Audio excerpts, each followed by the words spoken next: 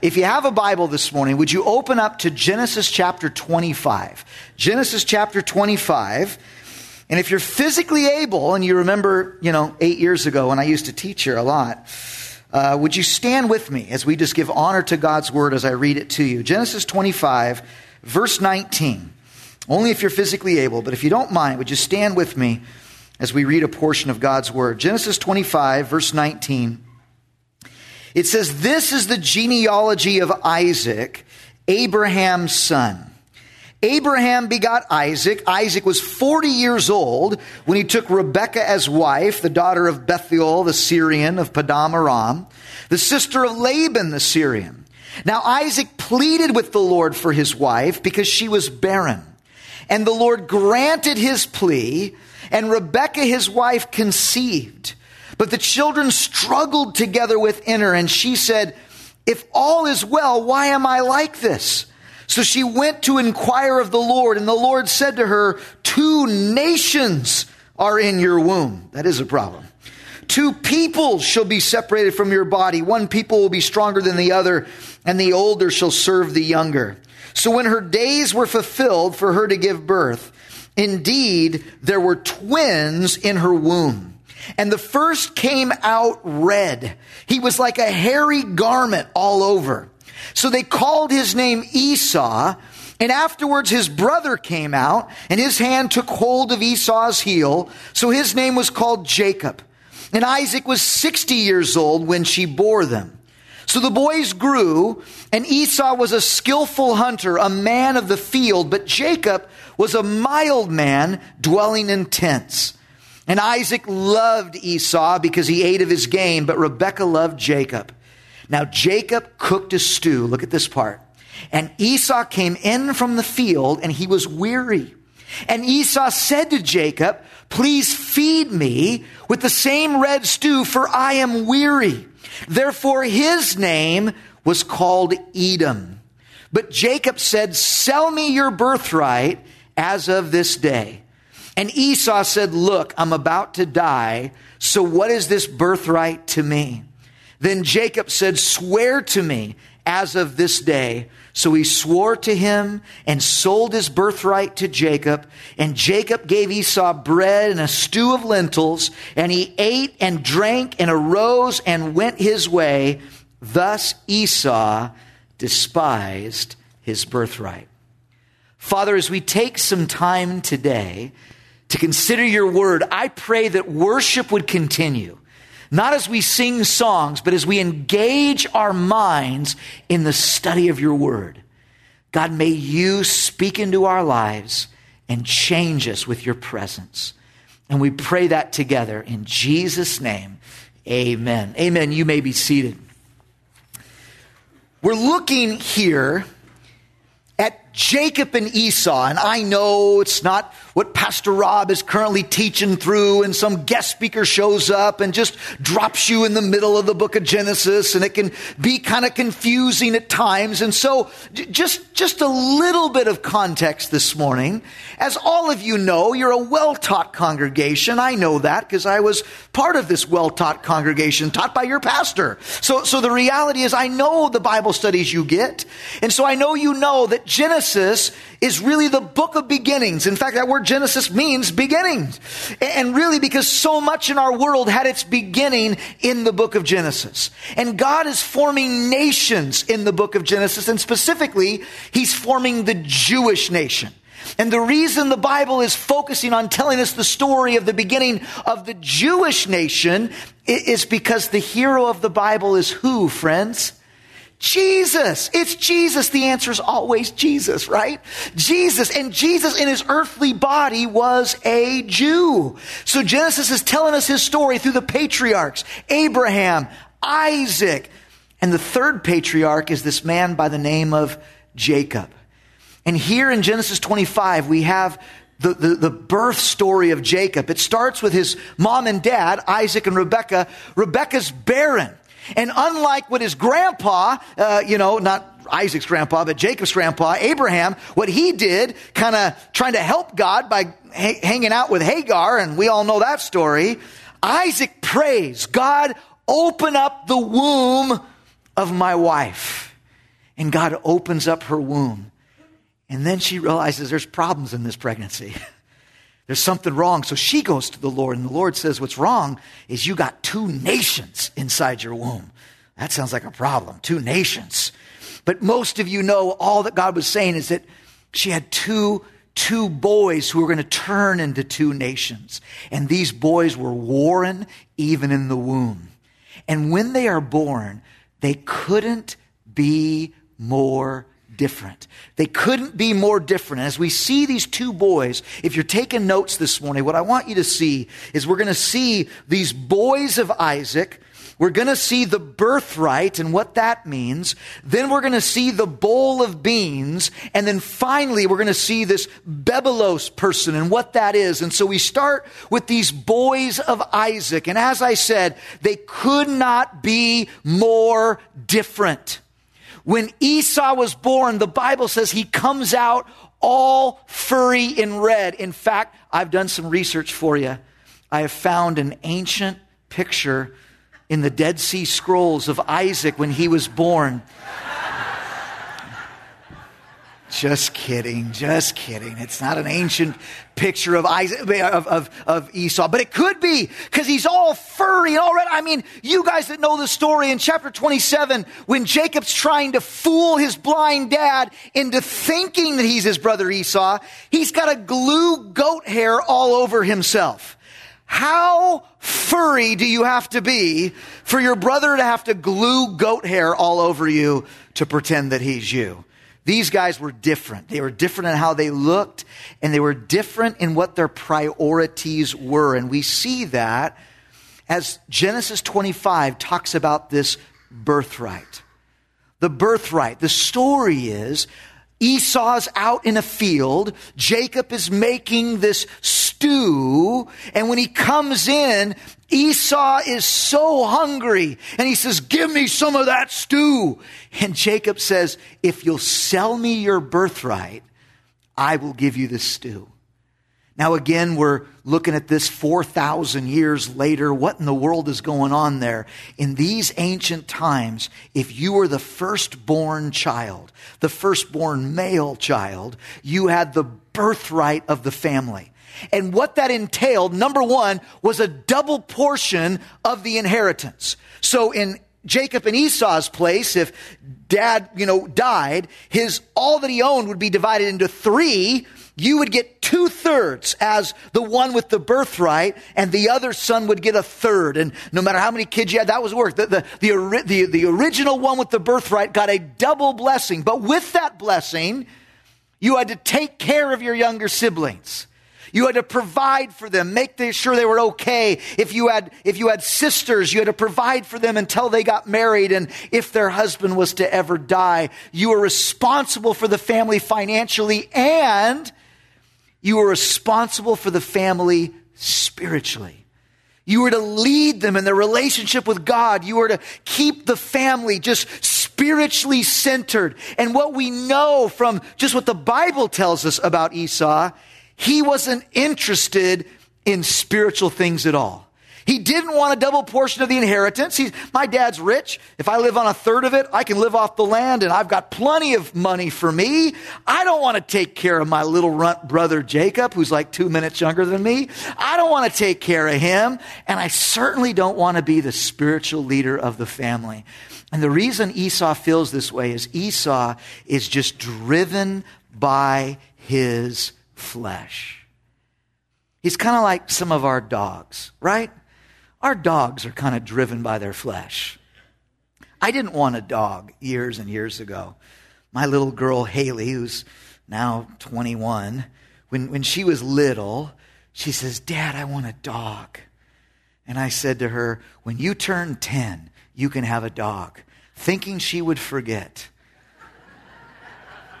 She was my first, so I didn't know how kids are. Well, 3 years later, on her 10th birthday, she says, happy birthday to me, where's my dog? I was like, oh, you remember that, huh? Okay, all right. And I said, well, dog, there's so much to take care of. How about a cat? And I'll be honest with you, the reason I suggested a cat was not because I like cats. I do not like cats. The reason I suggested a cat is, living here, and we lived in Oceanside at the time, and lots of coyotes. I thought the cat would have a very short lifespan, and then I would get to teach my daughter about death and loss and trusting God. Like, this was literally in my mind. And then we visited my aunt and uncle up in Reno, Nevada for Thanksgiving, and my cousin had this little Maltese poodle dog. And the whole way home from Reno, Nevada, my whole family ganged up on me. Dad, it's the size of a cat. And I couldn't tell them that's not why I was suggesting a cat. So we got back, we got a dog. I tried not to like this dog. But the first Saturday morning, I was there having my day off, making bacon in the kitchen. And this little dog was just sitting next to me while I made bacon. And I looked down at her and I said, "Do you like bacon?" And she doesn't speak English, but I could tell. She says, "I love bacon. I've never had it before, but I know I love it." So I said, "All right, okay." Took a little piece, gave that to the dog. We have been best friends ever since.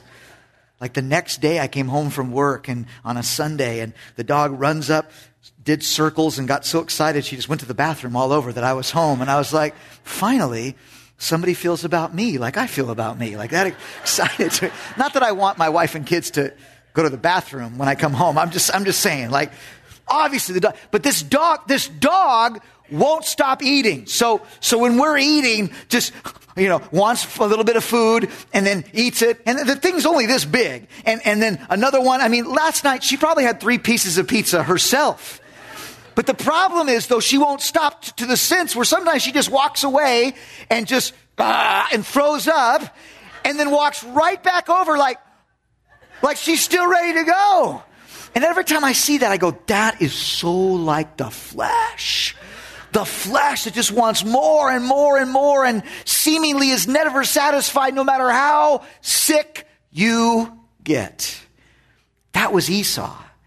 He's off in the field. Now, Jewish history sources, we don't know whether this is true or not the Bible, but Jewish history says that Esau was with 3 women that morning.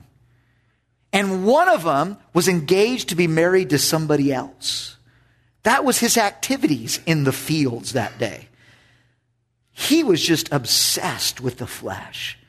And so he comes in, he's hungry, and he says, "Give me that bowl of lentils." And Jacob, seeing the opportunity, says, "If you sell me your birthright, if you let me be the one that gets the double inheritance, the one with the spiritual authority over the family, I will give you this bowl of beans." And that is exactly what Jacob does, what Esau does. He sells his birthright for a bowl of beans. A bowl of lentils, a bowl of beans. Now, to me, this is a hard to understand passage in the Bible. I don't know about you, but I have no problem with God parting the Red Sea, Jesus walking on water. Listen, if Genesis 1:1 is true, and it is, that in the beginning God created the heavens and the earth, then he can do whatever he wants with the earth he created. Amen?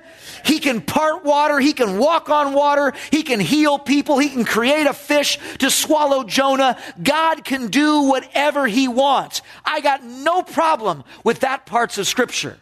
What I don't understand is a man like Esau, who's already all about the flesh, why doesn't he want double the money? Why doesn't he want that? Why can he? Well, again, because he can't be bothered to take care of his younger brother. He doesn't want it, so he's willing to trade it for a bowl of beans. It shocks me until I realize that you and I occasionally do the same thing, don't we? What do I mean? What I mean is, listen to me, you and I have an inheritance we have from the Lord. The Bible is very clear about what our inheritance is. The verse will be up behind me there. But in Romans chapter 8, Paul the Apostle says, the Spirit himself bears witness with our spirit that we are children of God. And if children, then heirs, heirs of God, and joint heirs with Christ, if indeed we suffer with him, that we also may be glorified together. Paul the Apostle says we are heirs of God and we are joint heirs with Christ. Do you know what it means that we're joint heirs with Christ? Joint heirs mean whatever Jesus gets, whatever Jesus' inheritance is also our inheritance. What is Jesus' inheritance? Well, another verse from Hebrews chapter 1, God who at various times and in various ways spoke in times past to the fathers by the prophets, has in these last days spoken to us by his Son, who he has appointed heir of what? All things. Jesus is an inheritor of everything. Why is that good news? Because we're joint heirs with Jesus. You get everything. Now, most of you know me. I'm not like, and you get a Ferrari and another Ferrari. And that's not biblical theology. All I'm saying is we walk around this world sometimes and we can struggle with lack of contentment, can't we? You drive by those beach houses, come on. And you just see them and you're like, Lord, if you let me win the lottery, I'd pay all of Calvary Vista's bills. And then I would buy this house. This house would be mine. Oh, Lord, I would do such great things with that. Hey, friends, you can just walk right up to those people and say, did you know my house is yours? They might arrest you, but you know, the reality is you and I are heir of all things. This entire world someday is ours. You don't need to struggle with contentment. Heaven is coming and God is going to take care of you. Amen. But it's more than just heaven. It's what you and I get right now. Number one, he says, we're inheritors of God himself. In his presence, his fullness of joy. At his right hand are pleasures forevermore. That is what you get. But more than that, think about what we get because we walk in the Spirit. You know this from Galatians chapter 5. It says, the fruit of the Spirit is love, joy, peace, long-suffering, kindness, goodness, faithfulness, gentleness, self-control. Paul is telling the Galatians, if you walk with God, if you walk in the Spirit, these things are yours. These things are yours. What things? Love. Isn't that what we're longing for? Or joy, or peace, or self-control, victory over these things of our flesh. Those things are ours in the intimacy of our relationship with Jesus. They're ours. And these are things we are willing to trade away for nothing. I mean, Jesus asked a very good question, didn't he? He said, what profit is it to a man if he gets the whole world and loses his soul? Or what will a man give in exchange for his soul? What would you give in exchange for your soul? $1 million? I hope not. $100 million? That's a lot of money. That could get you that beach house. I hope not, because we're talking about your soul. But I fear that some of us are willing to trade not our soul, but we're willing to trade intimacy with Jesus. We're willing to trade the fruits of the Spirit and walking in victory for something far less than $100 million. We're willing to trade it for something that in reality is just a bowl of beans. It is. Oh, it's not. She's so pretty. She's so pretty. Bowl of beans. Bowl of beans. Oh, I don't need to be at church and spend time with my family. If I just get ahead a little bit more at work, I'll have so much for them to inherit someday. That's such a good goal. That's a bowl of beans. Oh, he's so handsome. Ladies, single ladies, he is literally a bowl of beans. Literally, he eats things and smelly things come out. Like he's literally a bowl of beans. No matter what it is that we long for, the house in the hills, the house on the beach, the country club membership, whatever it is, when you compare it with intimacy with Jesus, when you compare it with the fruit of the Spirit that God offers every single one of us, we are trading away what is essentially a bowl of beans for something that is one of the most precious things in all of the universe. So how can we avoid that today? How can we avoid it today? Well, if you're in Genesis 25, leave there and find Hebrews chapter 12 in the New Testament.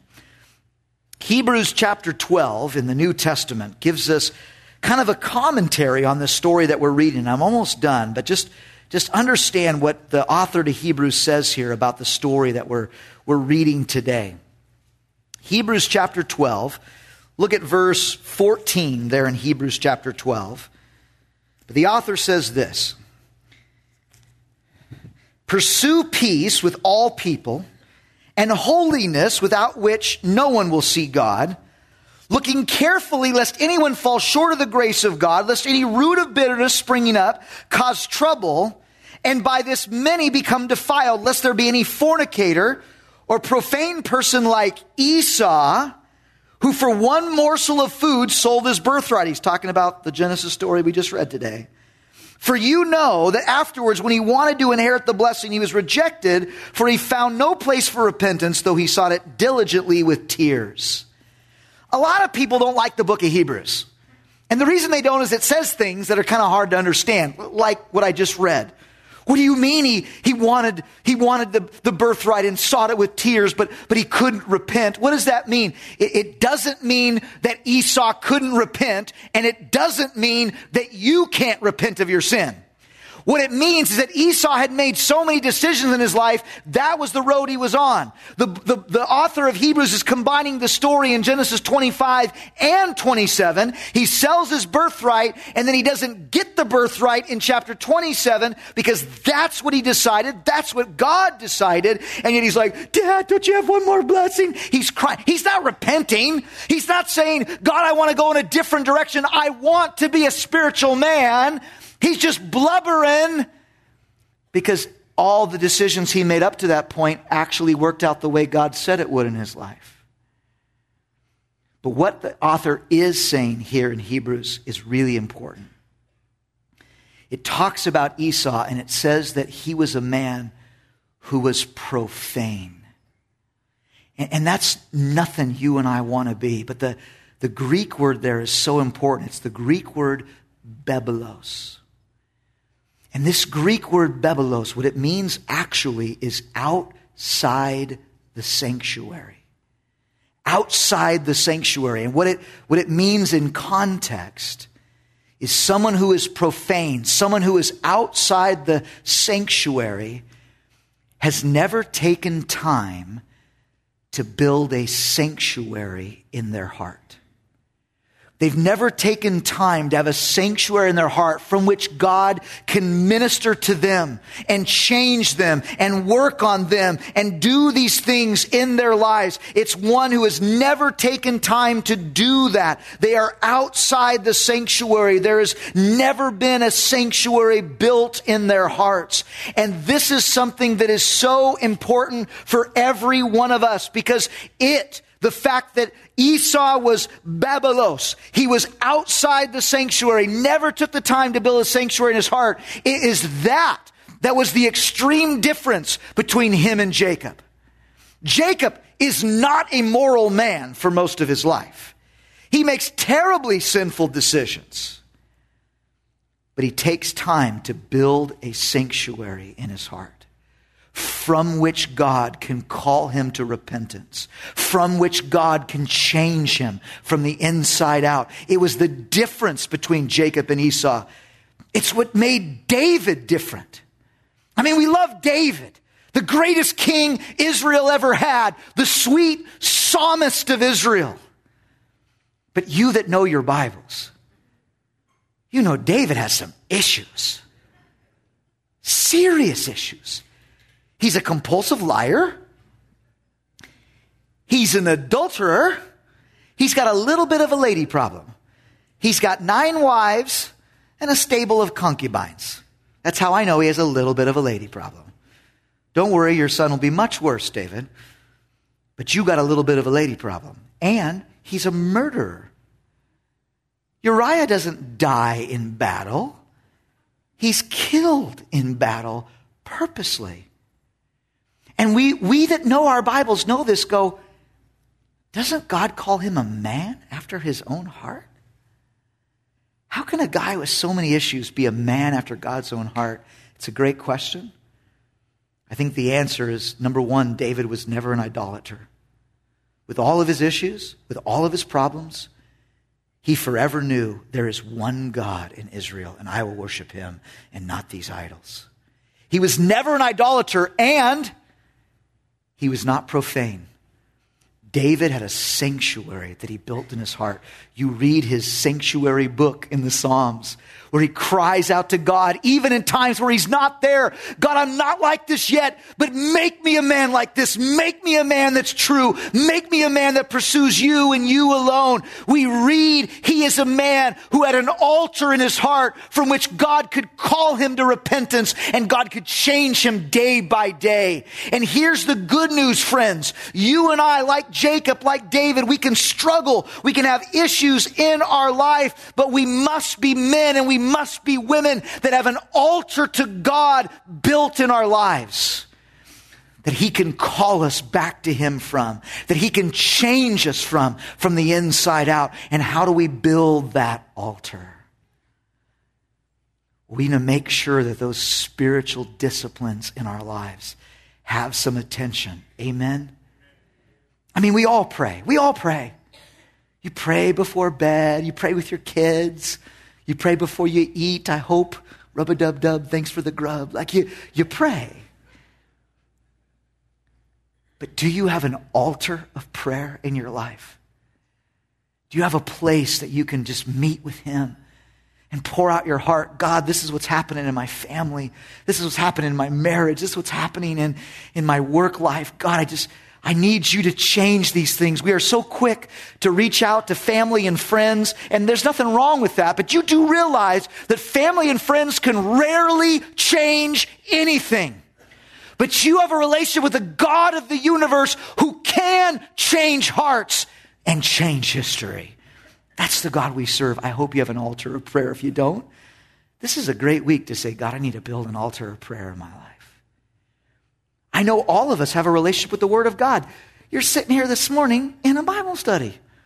You know, you can go to other churches where they don't do stuff like that. You're here listening to a Bible study. We all have a relationship with God in His Word. But I hope you have an altar to God's Word in your life, where it's not just Sunday morning and occasionally Wednesday night, but a time where you open up this book, I hope every single day, and just let it speak into you. You know, we live in a world that's constantly preaching sermons to us every single day. And our minds, even if we're not trying to look for it, the world is preaching sermons that are anti-God and anti-His heart. I need to every day open this book and have the truth wash over my heart. I need an altar to the Word of God. And if you don't have that, this is a great week to build that altar in your heart, to be determined to spend time with Him every single day. We all worship. We did so already, and we're going to do so again in just a couple of minutes. We all worship the Lord. But I pray for you that your worship life is more than a few songs before a Sunday morning sermon. I know for me and the church that I get to pastor and the church here, tremendous worship teams. It's never the worship team's fault. But I'm usually sitting in the service thinking about what I'm going to say, thinking, I better get rid of that. That's no good. And then I'm trying to worship, trying to focus in, and then I'm like, squirrel. Like I look over there. So oftentimes with me, the sanctuary worship, though it can be amazing. Sometimes for me, the best time is just when I'm driving in my car and a song comes on that just ministers to my heart. And I have to pull over because I'm like weeping And people are like, what's he on?